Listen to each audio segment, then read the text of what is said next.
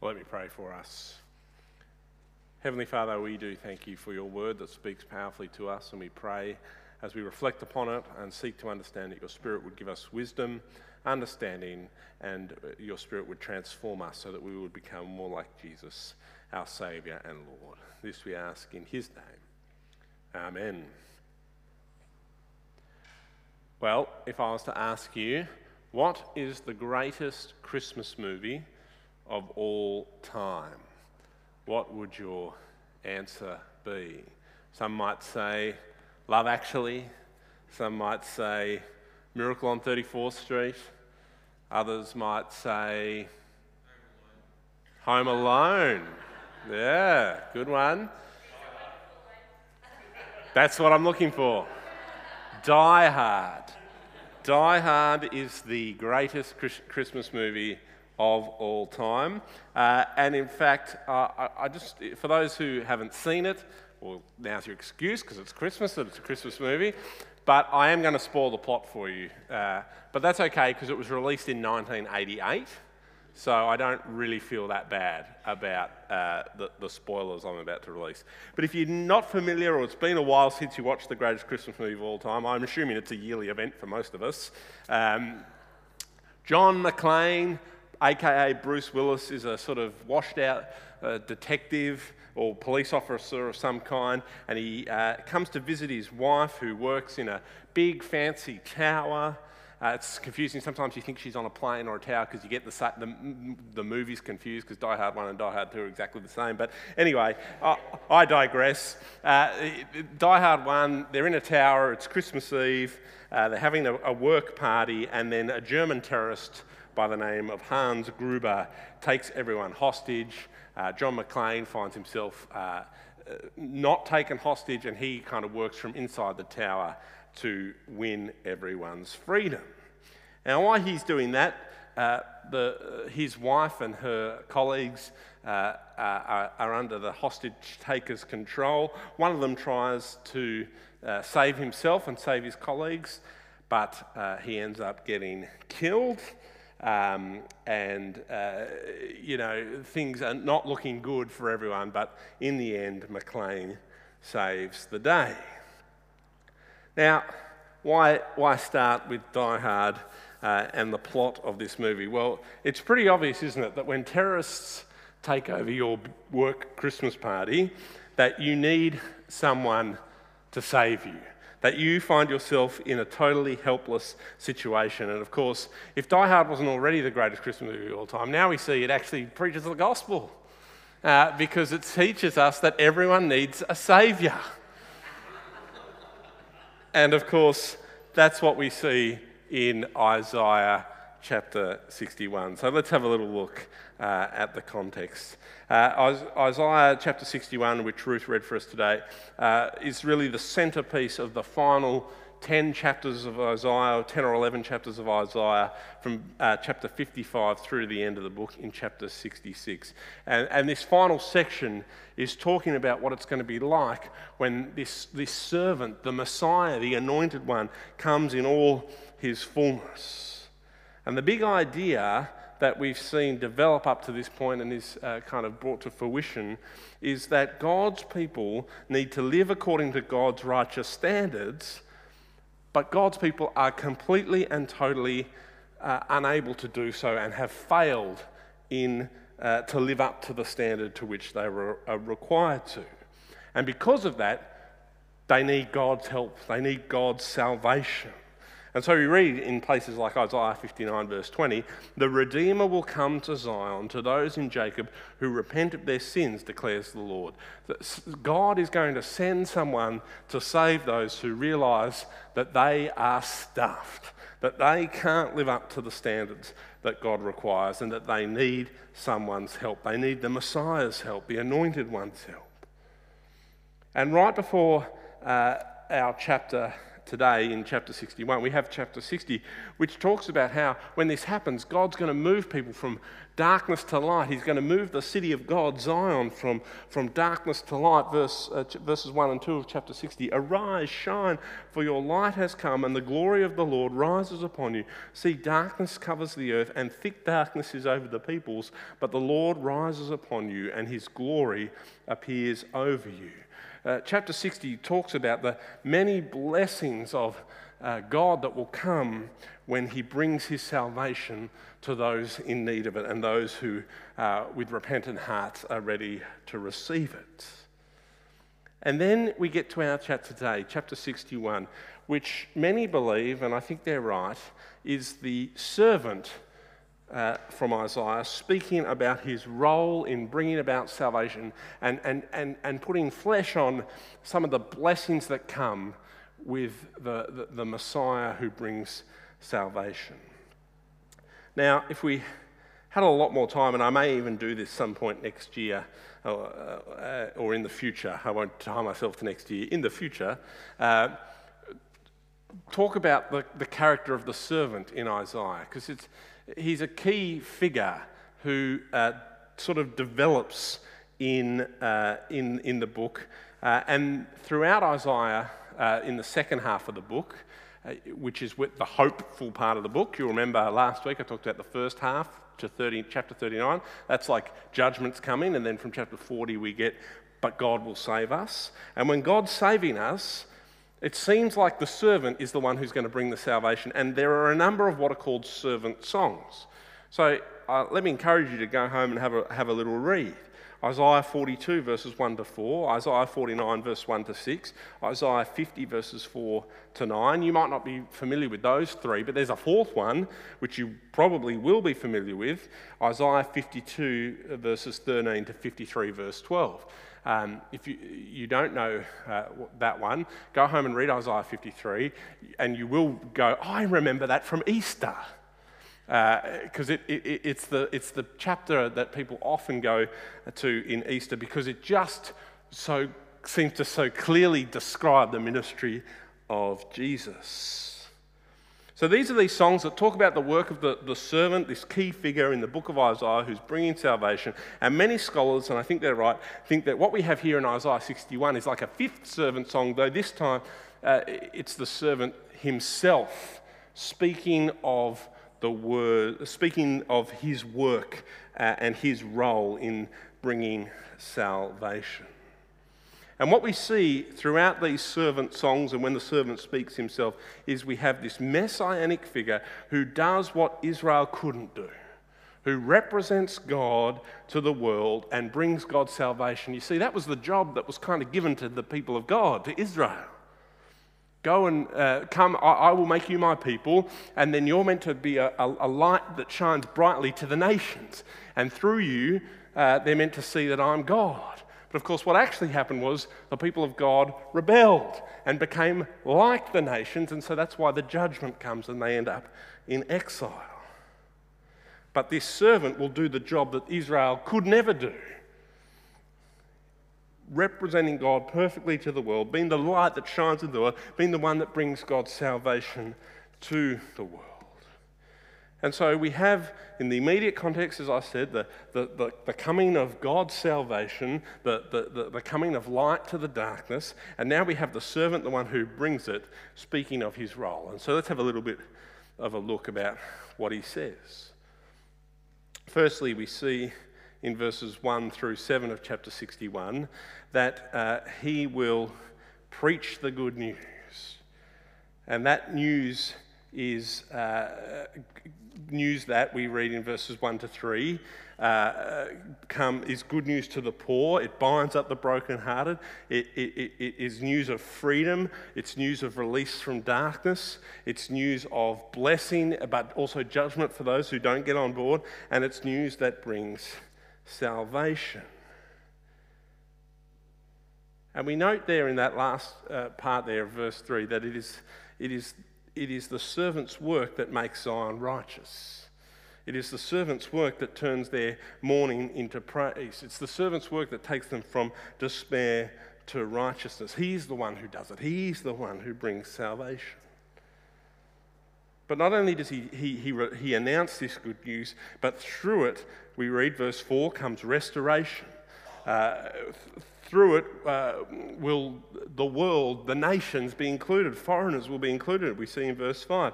Verse 6, the people will be blessed and they will minister to the nations. So as the Saviour comes, the Messiah, the servant comes and does what they couldn't do, and they're caught up in this salvation and they receive the blessings, they are then included in bringing blessing to the nations, and their shame and disgrace will be turned to riches and everlasting joy in verse 7. This is good news indeed. You remember, these is a people who are facing exile or in exile as they hear this good news. Then we see the servant move to talking about God's faithfulness and his covenant with his people in verses 8 and 9. We see that God is a God who loves justice, who hates robbery and wrongdoing, and therefore will be faithful and give Israel an everlasting covenant. Again, the salvation coming not because of the people and their earning of it, but because of God's faithfulness. And again, we see the extending of this covenant to the nations. This is a salvation not just for Israel, not just for the people of God, but for everyone. And so when this comes, this good news of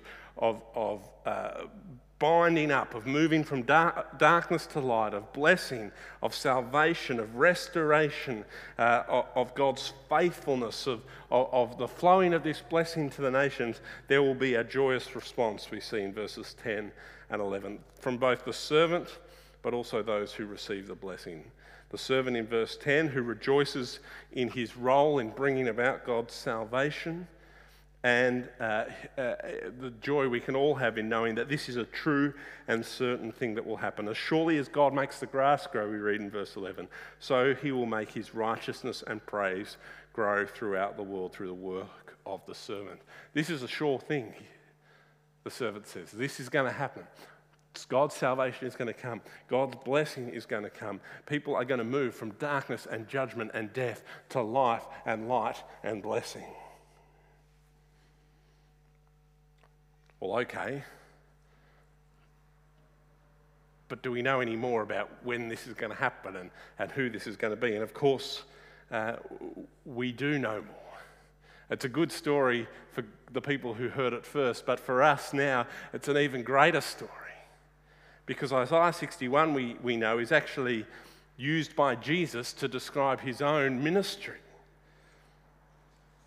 When we read Luke's Gospel in Luke chapter 4, we read first of Jesus being driven into the wilderness. And there he finds himself tempted by Satan. And he finds himself facing temptation after temptation. And each time he says, "No, Satan." And he uses the word of God and he remains faithful to God. And of course, what's going on there is a microcosm of the Old Testament. There we have God's person facing temptation and saying no, remaining faithful to God, unlike the people of Israel.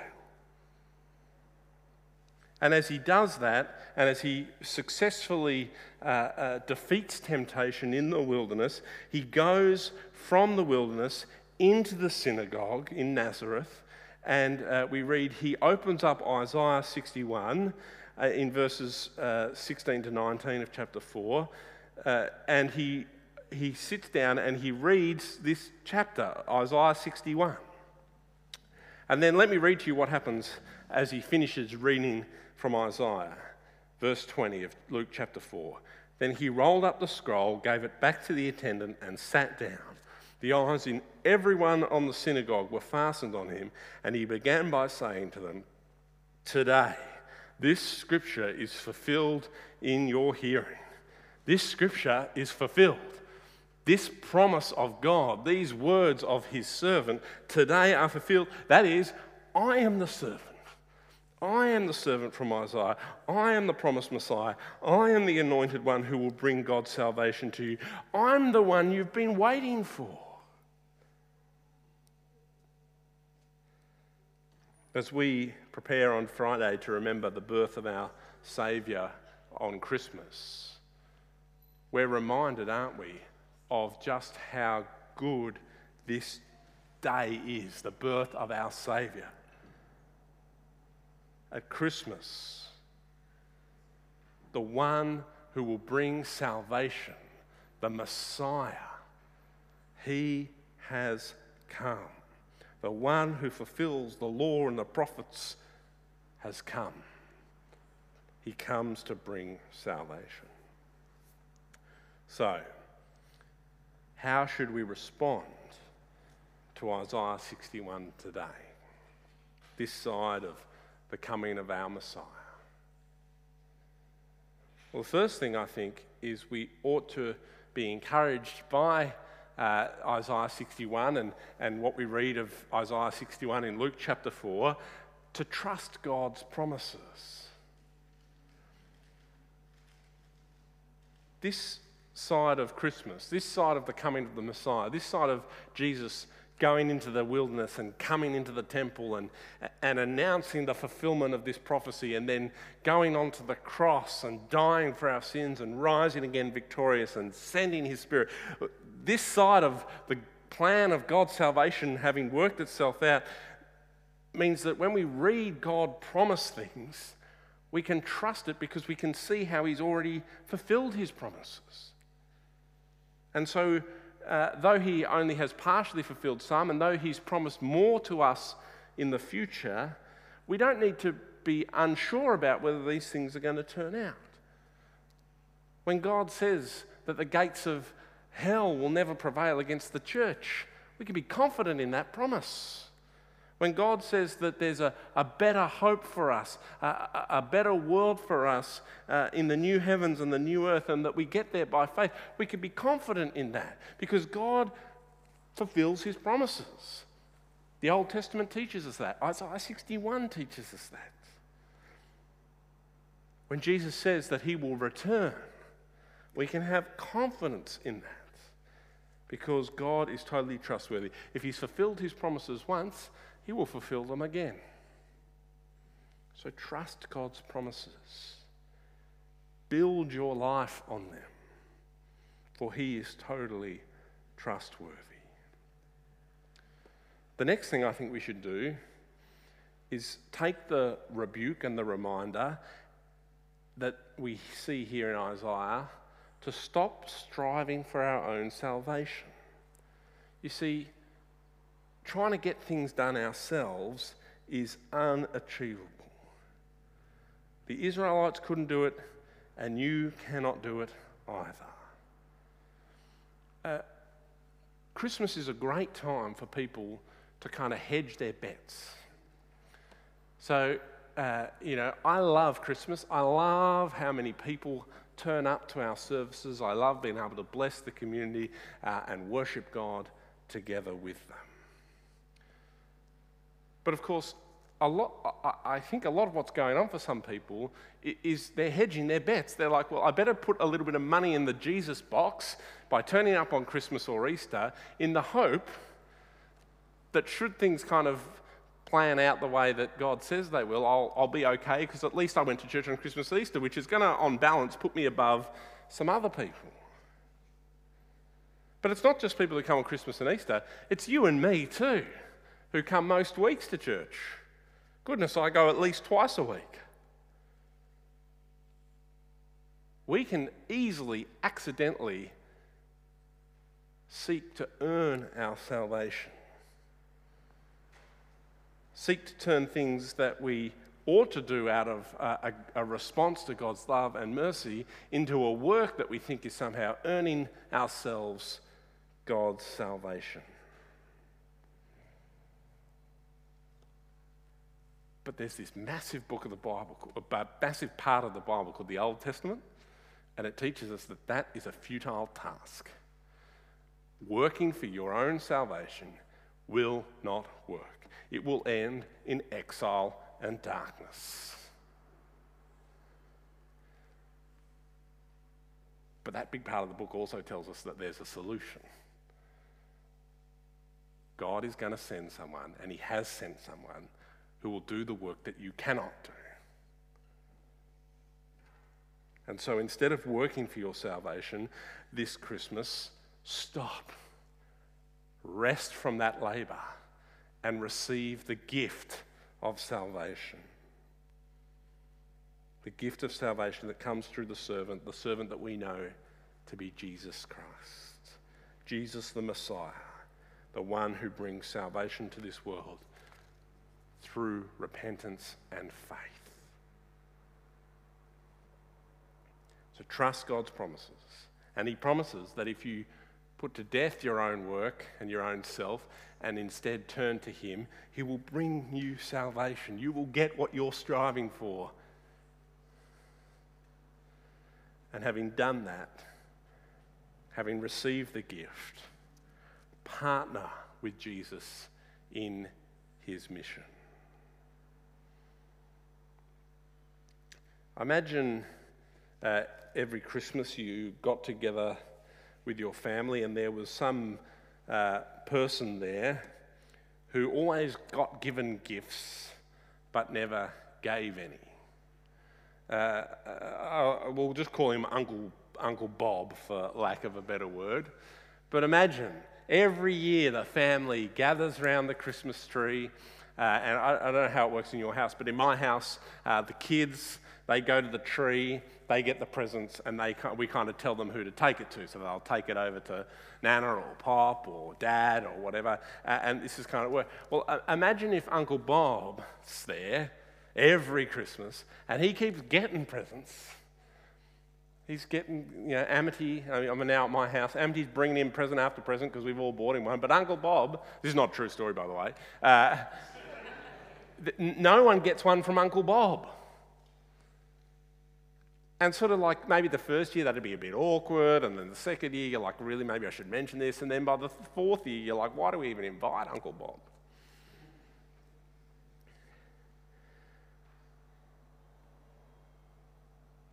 That awkward uncle who no one would end up liking and who's proved himself to be extremely selfish is the kind of person we can be if we receive the gift of salvation through faith in Christ and then stop there and do nothing with that gift.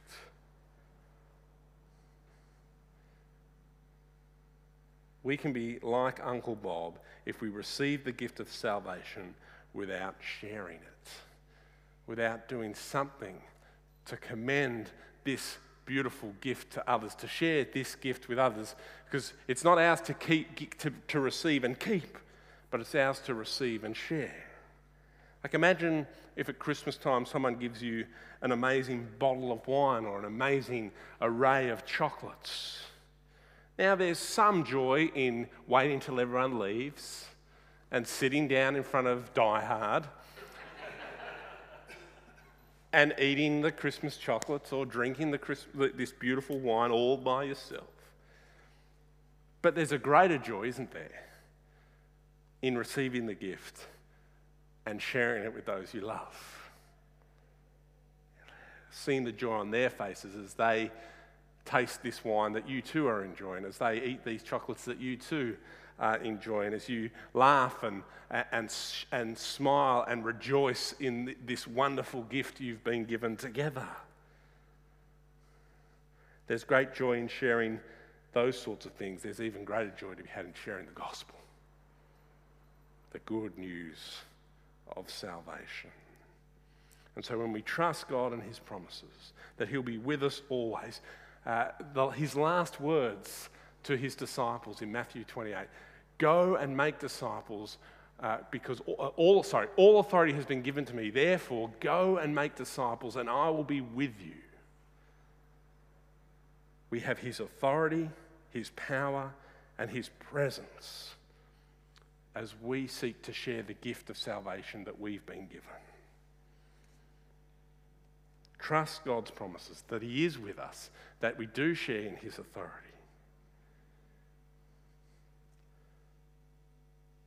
Receive the gift of salvation and partner with Jesus in bringing the good news of salvation to our world.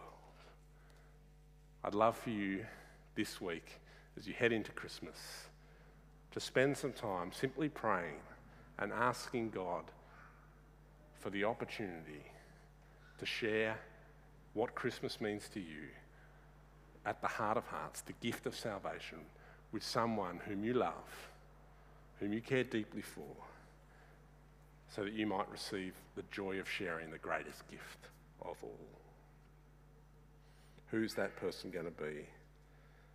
And let me leave you with a moment of silence before Graham comes to pray now for them and the chance to share the gift of salvation.